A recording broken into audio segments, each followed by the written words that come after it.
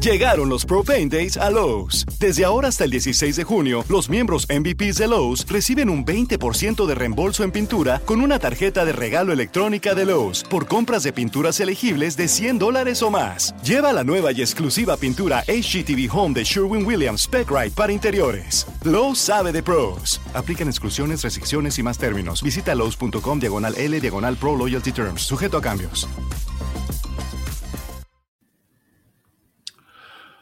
Who do the Steelers go with at quarterback? We're going to talk to Adam Bittner. I'm Chris Carter here of the Pittsburgh Post-Gazette. We're both of the Pittsburgh Post-Gazette, and this is the North Shore Drive podcast.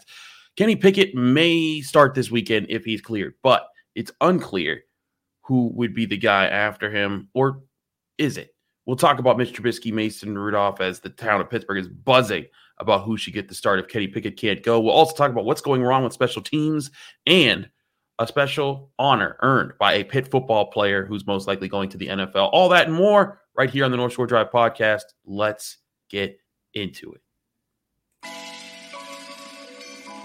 You are now listening to the North Shore Drive podcast, a show on all things Pittsburgh sports from the writers of the Pittsburgh Post-Gazette, hosted by Christopher Carter.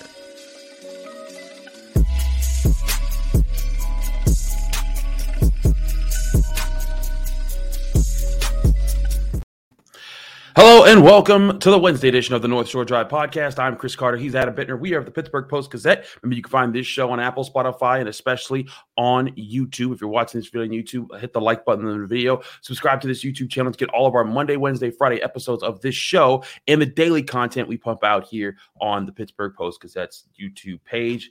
Also, today's episode is brought to you by the Acrisure Fan Advantage. The power to project one of our Post-Gazette Steelers beat writers into your home or office by using augmented reality. You can get an exclusive pregame breakdown from a Steelers expert standing right in your living room. Get the latest insights on starting lineups, key matchups, and critical stats at post-gazette.com/Acrisure Fan Advantage. No apps or downloads, just insider access to Steelers updates at post-gazette.com/Acrisure Fan Advantage and get a real edge on this week's action. Now, Adam, there's some people who think the Steelers would have an edge if they started Mason Rudolph. And when I hear this talk going on in Pittsburgh, I think back to, I'm just like, man, do people really think that things are going to be that much different from the last several times he started as a quarterback? But I get it. Mitch Trubisky threw 3 interceptions. He hasn't impressed really. I think the most impressive he was when he came in off the bench to play against the Buccaneers, and he helped the Steelers get a win in that game. But otherwise, he hasn't delivered. In your estimation, is there real merit to starting Mason Rudolph at this point? Because to me, that seems like that would be going backwards in a way that's like, hey, you don't even have that guy on the roster next year. Mitch Trubisky's at least under contract, and you kind of resigned yourself to this position. Or is this worth a shakeup right now? You know, I've studied the numbers, Chris. I went into the PFF grades this week, and I actually wrote about this topic a little bit. And, PFF does not really have there's no debate there. They think Mitch Trubisky is, when he's playing, they think he's been a top 15 quarterback. Now, does that mean the offensive results have been, top 15? Absolutely not. I think when he played early in the season, he did so without the benefit of the running game that the Steelers have now. And of course, this past Sunday, they didn't have it. All that progress we had seen since the bye week, in the running game, that it really helped Kenny Pickett along. Mitch Trubisky never had that before. He didn't have that Sunday, and the offense was a lot more basic, for that reason. So he's done well with the things he's been asked to do this season. The 3 interceptions were bad, absolutely. He also had 3 big-time throws on Sunday against the Ravens, which was, second only to Kirk Cousins in week 4. Was last week 14? I think it was week 14. I'm running. It's all running together now, Chris. It's getting too last late. Week was week 14. Yes. No, but I feel you though. It's that part of the year. Yeah. So I mean, he had several big time throws. The passing game was fairly explosive. His average depth of target was 11 yards.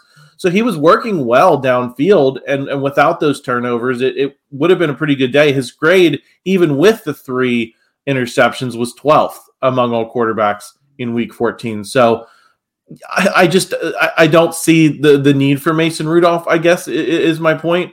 I know why the Steelers want to have Kenny Pickett in there, even if his stats at times have not been as good as Mitch Trubisky's, Kenny Pickett is the future of the franchise, right? He's the guy that you want to start for the long term. He's the guy that can save you big money on the cap.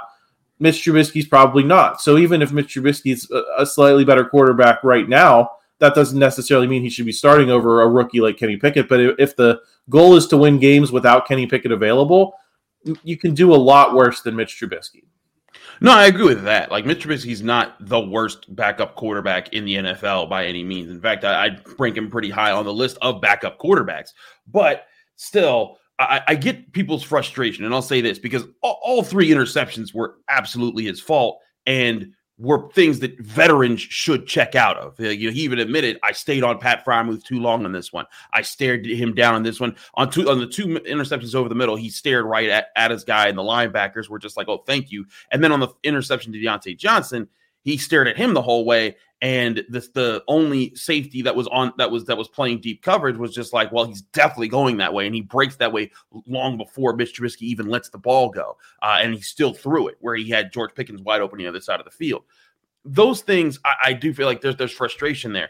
But too many times, I think we've seen Mason Rudolph come out and we've seen what he's there. Mason Rudolph is purely the break glass in case of emergency quarterback for the Steelers right now. Like, if Mitch Trubisky has thrown 3 interceptions and can't move the ball at all, and there's no hope, because in that game he already had thrown a touchdown. He eventually threw a second touchdown and got them a chance. That gave the defense a chance to, if they get the stop, maybe the Steelers could have won the game.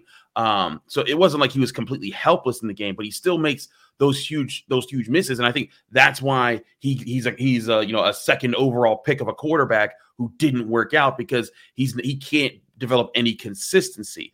But I also think that you're fooling yourself if you think Mason Rudolph is going to just bring you that level of consistency. I think Mason is a fine backup quarterback as well, but I don't think that he's some huge upgrade over Mitch Trubisky. I do get this, though. If Mitch comes out, let's say Kenny Pickett doesn't play against the Carolina Panthers.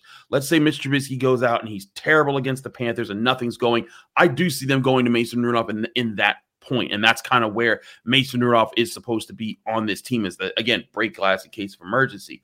But I don't think it's as automatic as, yeah, he just needs to go in right now, because, again, we've seen Mason Rudolph for years now, and he hasn't been the answer that some people are trying to make him out to be right now, because everyone loves the backup quarterback. Yeah, I mean, let's be honest, Chris. If not for those 3 interceptions, let's just pretend that those were fumbles, right? That they fumbled the ball on all 3 of those plays instead of throwing interceptions. It was the receivers or the running backs who turned the ball over instead of Mitch Trubisky. What would you say about the game that Mitch played on Sunday? You'd say they were probably moving the ball as well consistently as they have in any game all season. And that doesn't absolve him from those 3 turnovers. It's just a point of fact that when he wasn't throwing interceptions, he was pretty good. And if he can limit, and maybe the turnovers are part of who he is, and that's true. And that you're going to get those, you got to take the good with the bad. But I still think sometimes you're going to get lucky and you're going to have a game where he doesn't turn it over. And I just think there's a lot more upside with Mitch Trubisky than there is with Mason Rudolph. I think we've seen the best of what Mason Rudolph can be. I don't know if we've seen that with Mitch Trubisky. And again, that's not an argument for Mitch to be the guy over Kenny Pickett in the big picture. But in, just looking at these next handful of weeks, if Kenny Pickett can't go, I don't really have a lot of compunction about sticking with Mitch Trubisky through pretty much anything. Yeah, the thing, I'm not torn up about it. And again, this is not to say anything bad about Mason, like he's a bad person. I just think he's been given his shot several times in Pittsburgh. People are acting like, oh, he's never had a chance. So he had a chance last year when he started against the Detroit Lions and couldn't beat them. He had a chance all of 2019 when Ben Roethlisberger got hurt and Devlin Hodges had to come in. Granted, he was hurt the first time, but eventually he came back in and was so bad they just replaced him with Devlin Hodges, and Devlin Hodges won them football games after that. So I'm not as, again, Mason Rudolph deserves credit for sticking in there and not, unfollowing the Steelers on Instagram and things like that when he was the 3rd string quarterback, when he was the only quarterback that they've had left over from previous years after Ben Roethlisberger retired.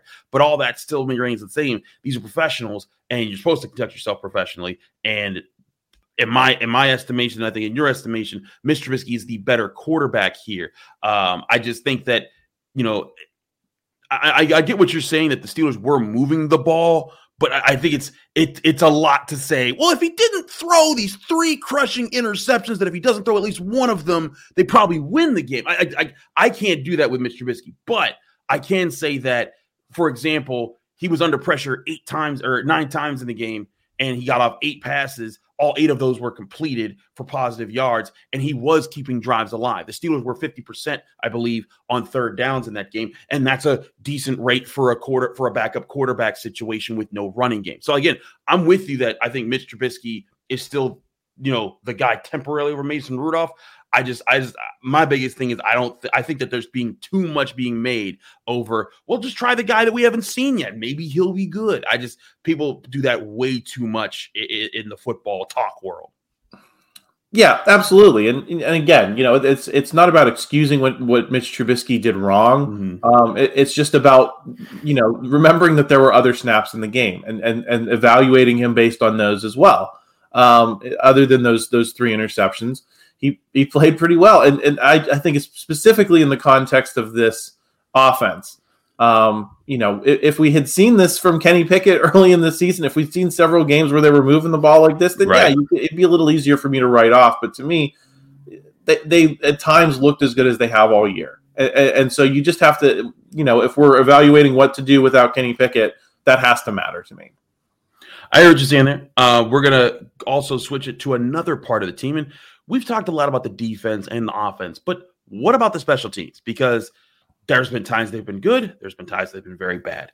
And they've proven costly. I think that some people could say they even somewhat cost the Steelers. Not somewhat. They cost the Steelers majorly in their loss to the Ravens. We'll talk about that in just a minute here on the North Shore Drive podcast from the Pittsburgh Post-Gazette. But first, we're going to talk to you guys about Valley Pool and Spa.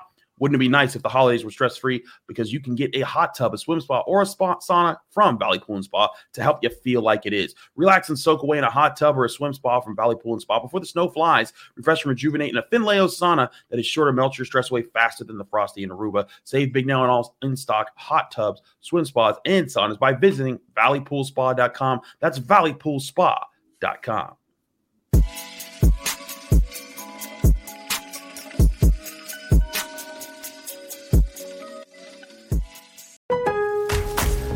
Llegaron los Pro Paint Days a Lowe's. Desde ahora hasta el 16 de junio, los miembros MVPs de Lowe's reciben un 20% de reembolso en pintura con una tarjeta de regalo electrónica de Lowe's por compras de pinturas elegibles de $100 o más. Lleva la nueva y exclusiva pintura HGTV Home de Sherwin-Williams Spec-Rite para interiores. Lowe's sabe de pros. Aplican exclusiones, restricciones y más términos. Visita lowes.com/L/Pro Loyalty Terms. Sujeto a cambios. Back here on the North Shore Drive podcast, I'm Chris Carter. He's Adam Bittner. Adam, let's talk about the special teams because there's been a lot of up and downs this year, a lot of downs. There have been ups, like Matthew Wright came in and gave some help, but they get Chris Boswell back. He gets a field goal blocked that if he makes the field goal, the Steelers most likely win that game. He gets Presley Harvin has a punt that goes 17 yards, another punt that nets 28 yards when he had a chance to pin them inside the 10. And it's been inconsistency there. They gave up a big return against the Colts. Granted, they hadn't given up too many big returns otherwise over the past several years. I think their last touchdown that they gave up as far as a special teams touchdown was 2018 against the Chargers. But certainly there's inconsistencies. And I look at Presley Harvin. I was all on board for the train of let this rookie figure things out. He lost 2 family members in the middle of the season in very sad ways. And, that's something tough to get over. But this year, he's had plenty of time to get it together. And there's been good moments. He pinned the Falcons to the 1-yard line, and that helped them beat the Falcons just the week before. But you see the inconsistency there in how he responds this week. What's been your outlook on how this special teams unit has played?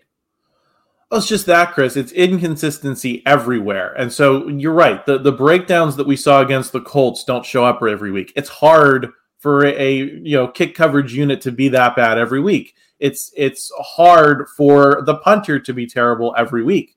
This is the NFL. These are professionals. The problem is that there's always something, right? It's missed field goals one week. It's the breakdowns in kick coverage the next week. It's shoddy punting the next week. It's one thing after the other, where when you have players that are that inconsistent in the NFL, it's going to show up the way it has for the Steelers. And I think that's why, there's probably a lot of people listening to this podcast who are not fans of Danny Smith and the results he's gotten. And I think that's entirely fair, because it's not just one area. There's really only one area that they've been consistently solid, and that's Steven Sims in kick returning. He's been pretty good in that regard. I think he's in the top 6 in return grade in for Pro Football Focus, and so that's pretty good. But you have to have more to hang your hat on than that if you're going to hang around as a special teams coach in the NFL. No, I agree. The one thing I'll say about Danny Smith, because I'm a person who I've followed very closely how the Steelers special teams have played for years. I think that there's a bad rap because no one talks about the Steelers special teams when they block the extra point that keeps them alive and gets them the win against the Bengals, or when they block the punt that gets them touchdown against the Bills, or when they shut down Cordero Patterson in a special teams, the NFL's top kick return man who's breaking NFL records. And those are just those in recent instances. But for years, when he took over, I think it was 2013 or 2014, the Steelers return defense was terrible. They were letting up big returns everywhere. He came in, it was rough for the first year, but after that, it's steadied out for ever since.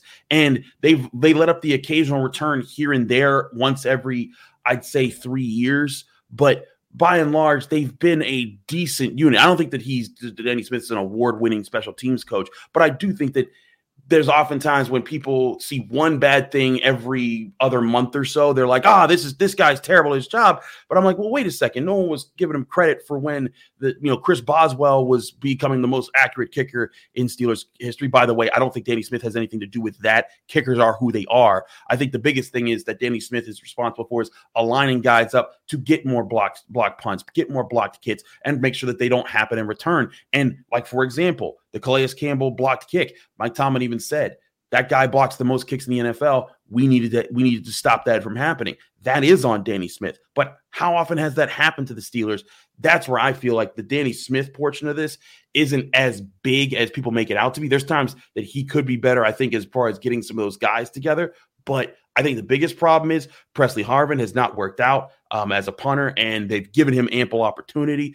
If they moved on from him at the end of the season, or at least brought in some real competition to consider in training camp, I'd have no problem with that. I think that they've been more than fair about that position. And I think the other thing is, they got to see about Boswell. Is he back? Because we only got to see him a little bit against the Ravens. He only attempted one field goal, and that one was blocked. How does he look? As far as being consistent. I just think some of the special teams, there are certain things to point out and say, hey, these are specific problems. But when one of those problems happen, it gets lumped into things that people just assume have been bad for so long. And I'm like, when you look across the board, they haven't been as bad as you're making them out to be.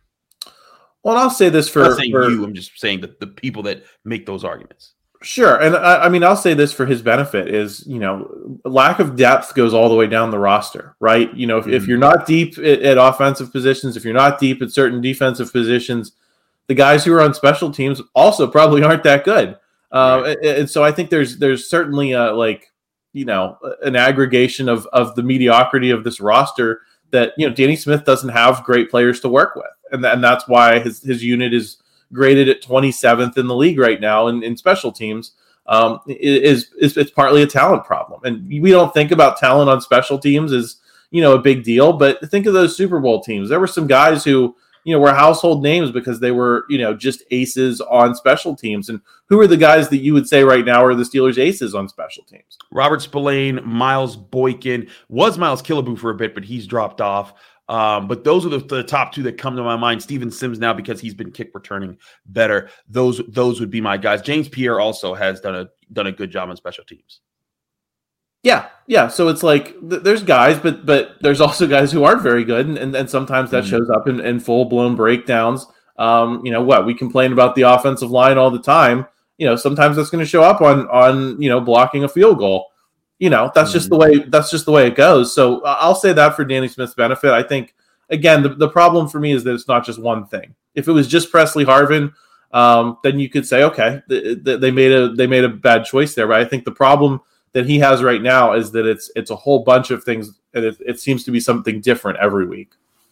No, I agree. There is something different. But for example, punt coverage has actually been pretty good for most of this year. They're actually the second best punt coverage unit in the NFL when you look at the yards allowed per punt on the year. And some of that is sometimes Presley Harvard punting poorly and then just other teams just calling fair catch because, hey, we got the ball at the 50. But a lot of it is also when he does punt it and they have space, the Steelers are generally on it.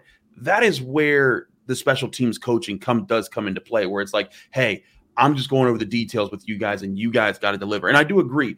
This isn't, it hasn't been the best year for Steelers special teams, but also it hasn't been nearly as bad as I think some people are making out to be. And yes, there are things that could be better. There are things that could be fixed, and they are kind of popping up in different spots. But like, for example, against the Colts, they were missing there's their key special teamers. I believe Miles Boykin and Robert Spillane both missed that game, and they've kind of been the key forces on those units. I think that's contributed to some of the things. And if you take away the Colts game where they gave up the long returns, I think the first real complaint about special teams this year, outside of Gunnar Olszewski fumbling against the Patriots, but again, it's not a coaching thing. That's just he blew it in the situation.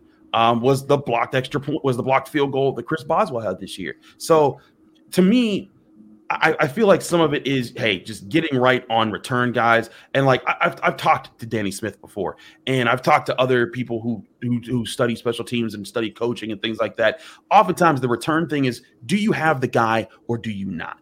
And the Steelers thought they might have a guy in Gunnar Olszewski. They didn't. Steven Sims is working right now. We'll see how long that goes. But like when Deontay Johnson was the return man, they were doing pretty well because he was pretty electric with the ball in his hand. When Antonio Brown was the return man, they were lighting everybody up because he was a very good return man. And I think it's just a matter of, you need the guy. You don't just make somebody something out of nothing there. It's up to that person, up to that player. I think that's where sometimes the value of coaching, I think, is overstated. And sometimes it's just a matter of, hey, they line them up in the right spots. This guy has to catch the punt here, or this guy has to do what he's assigned to do here. And if he can't, that's where you make the move and move on from. And maybe they need to do that with more of those depth guys like you were talking about. Yeah, and like you said, like it's a matter of talent. Antonio Brown was a Hall of Fame football player. Yeah. Whether he ultimately gets there or not for what he's done off the field is a separate question, but he was a Hall of Fame football player. Deontay Johnson is a pretty good NFL receiver. Steven Sims is a guy who was fighting for a roster spot.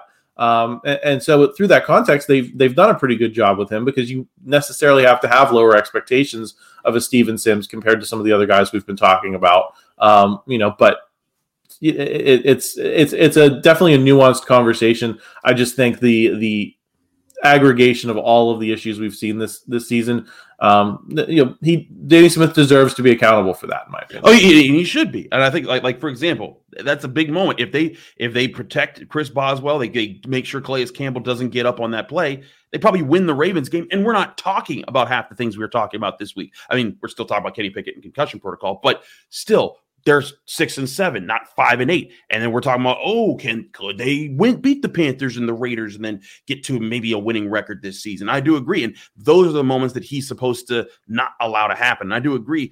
And also, Danny Smith's an older coach. I think that they'd be fine moving on with him after this year. I just think that some things are put too much on him versus others. But it's a pile-on situation. What situation? Piling on.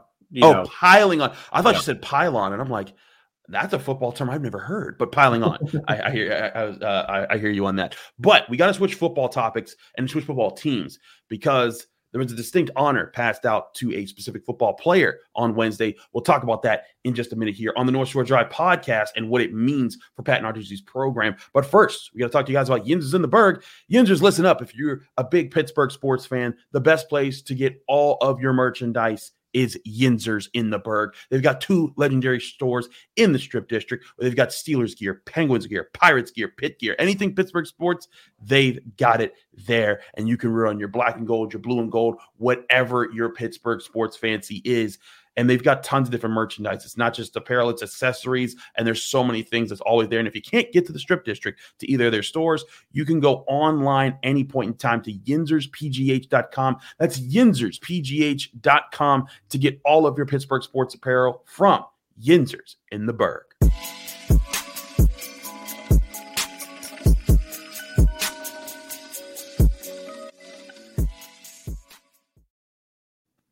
Back here on the North Shore Drive podcast, I'm Chris Carter. He's Adam Bittner. We are the Pittsburgh Post-Gazette. Let's switch it up here. Let's talk some Pitt football. Calijah Kancey was named. We were watching this throughout the week. He became a consensus All-American. I believe it was on Monday when he got his third of the 5 major All-American lists. And now, after both the American Football Coaches Association and Sporting News, they've named him first-team All-American as a defensive tackle. That's all 5 of the NCAA recognized list, which makes him a unanimous All-American, an honor that has not been earned by a Pitt football player since Aaron Donald in 2013. Before that, Larry Fitzgerald in 2003. Puts Calijah Kancey among a lot of Pitt greats. He's the 15th unanimous All-American and the 13th overall player, I believe, because Hugh Green and Bill Frelick earned it twice. So they're in that list there. But I think it's really impressive for Calijah Kancey to get this honor. He led Pitt football with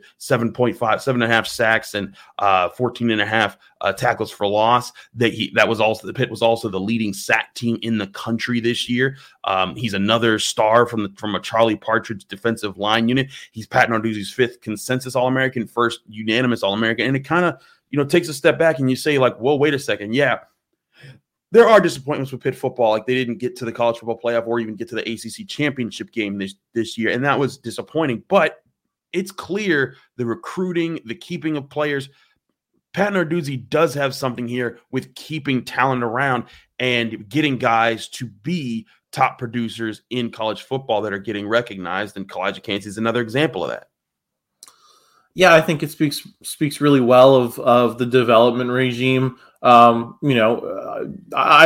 get the optimism. I guess I'll be the negative one, be the bad cop here a little bit, in that Pitt has always seemed to be able to churn out more than their fair share of these types of guys, and the seasons that they've had with some of these guys, other than Kenny Pickett, have been disappointing. You think of Aaron Donald. I think Calijah Kancey doesn't get that same level of respect among Pitt fans because expectations were so high this season. Yeah. And so when they fell short of those expectations, it almost feels like it cheapens what Kancey's done. Whereas when Aaron Donald was doing the stuff at Pitt, because people didn't have high expectations for the team, I remember, people were tweeting about him constantly. It was like a sensation watching Aaron Donald play for good reason. He's going to be, an NFL Hall of Famer the instant he retires. It just feels like the tone is a little bit different because of what the expectations were when he played versus when, and we'll throw Larry Fitzgerald in there too. Those teams weren't unbelievably amazing, but he made them appointment television. I think Kancey has been harmed by the expectations for what this season could have been. No, I agree with that. That definitely there. And I think part of it is the season, people being disappointed there. Also, I think we've seen some double-digit sack guys like Jalen Twyman had a really big, last year getting sacks for Pitt. And I think it was 2019 before he set out the 2020 season. Aaron Donald, of course, won all the defensive awards when he in 2013 when it was just. Basically, there's a picture of him just standing with all his accolades and everything. It was ridiculous. But Calijah Kancey is still special in that way. And I remember when he came and started playing more for Pitt in 2020. Pat Narduzzi talking about him like he's the little upstart guy. He's lightning quick, but he has to get his fundamentals sharpened. He sharpened those fundamentals. He became one of those key players. And now this is. Like I said, the 5th Pat Narduzzi consensus All-American and his 3rd defensive lineman to be a consensus All-American. You had Rashad Weaver and Patrick Jones earn that honor in 2020. I think it's also a testament to Charlie Partridge knows what the heck he's doing with Pitt football and getting guys out. Because I remember sitting there covering them in 2020 and thinking, 2 All-Americans just left. This defensive line can't, kind of keep up with that. They're going to need some time to rebuild. And they were number 2 in sacks last year and then number 1 in sacks this year. So they seem to keep getting guys. We still got Elliott Donald, Aaron Donald's nephew, who's going to be coming up next year. Devin Danielson will still be there. Dayon Hayes, the kid out of Westinghouse, just had a 3-sack game against Miami. He'll be most likely a starter at the defensive end position. You got Nakai Johnson, and there's so many other kids that there's a lot of excitement for. So I think that Calijah Kancey, it's a really good story for Pitt because of how he came up in the program. And there were rumors last year that after they won the ACC championship game and they had their great season, there were rumors that people were trying to steal him away with NIL money. And sure, Jordan Addison went away, but Calijah Kancey didn't. He stuck around, and you see the payoff there. I think that as Pitt is getting closer to National Signing Day, which is next Wednesday, the 21st, it's going to be cool. I think these are only things that help the program when they're trying to get more people. And they say, see what happens when you pick Pitt and then you stick with Pitt, you get these kind of honors. Yeah, and just something I wanted to say from the stats nerd perspective is, I do PFF college grades too, every third of the season after every 4 games. And, when you say 7.5 sacks, you think, well, that's not like that high of a total. But if you look at the pressure, if you look at the pressures that he racked up, quarterback hits, hurries, in addition to the sacks, in addition to the tackles for loss, it's staggering. And that's why he is, the analytics love him. He would be one of if based on analytics alone, he might be a top 5 draft pick. And obviously there's other things that come into consideration as well. And that's entirely fair, but the numbers love him and don't let that sack total fool you.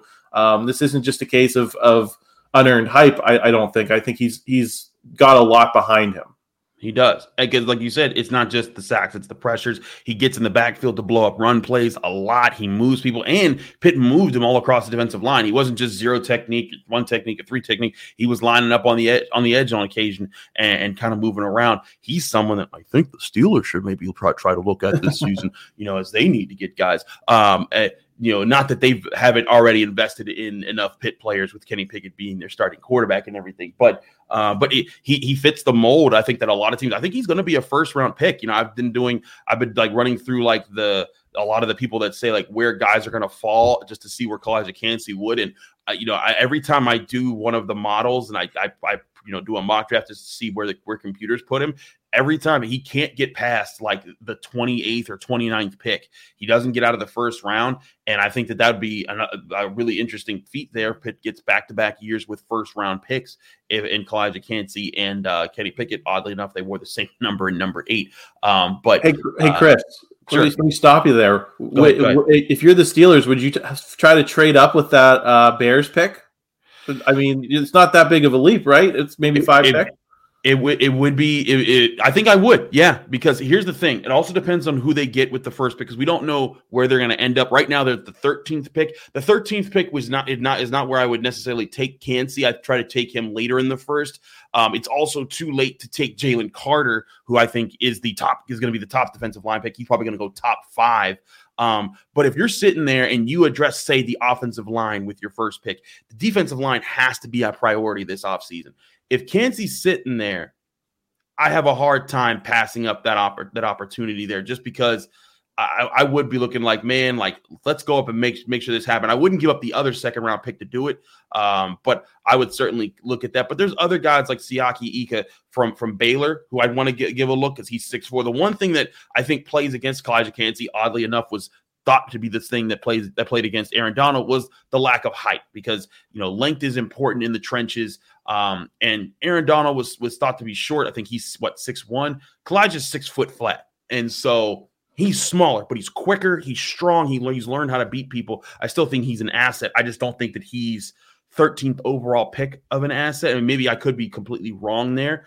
But there's other defensive linemen who I think that could naturally fall to them and be interesting for. But if I'm the Steelers and I really like him, and I've talked to him because he's been in my building for the past 4 years or whatever, and I really am set on him, I might move up to get him, because I do think he's an electric playmaker. I still think the Steelers would need a pure nose tackle at some point, some behemoth of an individual who is like 6'4", 300 pounds, and just eats blockers up and keeps linebackers free. But Calijah Kancey and DeMarvin Leal could be a good, like, athletic pair of defensive ends that you move around and create problems. So certainly something I would consider with that Bears draft pick. That, man, if the Texans had just beaten the Cowboys, we'd be talking about maybe that being the first overall pick of the second round, which would be the 32nd pick of the draft, because the Dolphins forfeited pick. Sorry, I'm nerding out about draft stuff, and it's only December. That's how you know the Steelers are bad. Yes, and we'll have plenty of that on the channel, that kind of talk when the time comes. But it's fun to do a little tease, especially when we start talking about the Steelers are going to have a lot of local options. I think as the draft unfolds, I think there's going to be a lot of talk about Joey Porter Jr.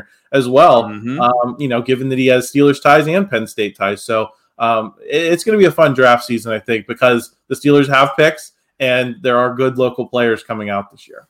Certainly, we'll keep an eye on all of that right here, but we'll get you ready for Carolina Panthers versus Pittsburgh Steelers on Friday with our episode with Brian Batko. It's going to be a fun one. We'll be talking about all things Steelers then, and we'll see if there's an update in Kenny Pickett. Mike Tomlin says that if he's cleared, he will play, but will he be? This is the second time he's been in the concussion protocol since he's been with the Steelers. It's going to be something close to watch, and then we'll get to see who does start at the quarterback position. All that and more right here on the North Shore Drive podcast. Stay with us for the rest of the week. Also, stay with the Pittsburgh Post-Gazette sports YouTube page here, because Pitt's in the Final Four for volleyball. That's going to be really exciting. Noah Hiles is there covering that. We'll have a lot of things breaking that down. I'm sure him and Andrew Destin will be breaking things down more on college sports later this week, but it's going to be a fun time. Adam, thank you for joining me here on the North Shore Drive podcast. I'm Chris Carter. He's Adam Bittner. We are the Pittsburgh Post-Gazette. This has been the North Shore Drive podcast. See you Friday when we return with Brian Batko. Thanks for tuning in to another episode of the North Shore Drive podcast of the Pittsburgh Post-Gazette. If you're watching this video on YouTube, please like the video and subscribe to our YouTube channel. For 6 months of digital access to post-gazette.com for just $6, click the link down below in the description.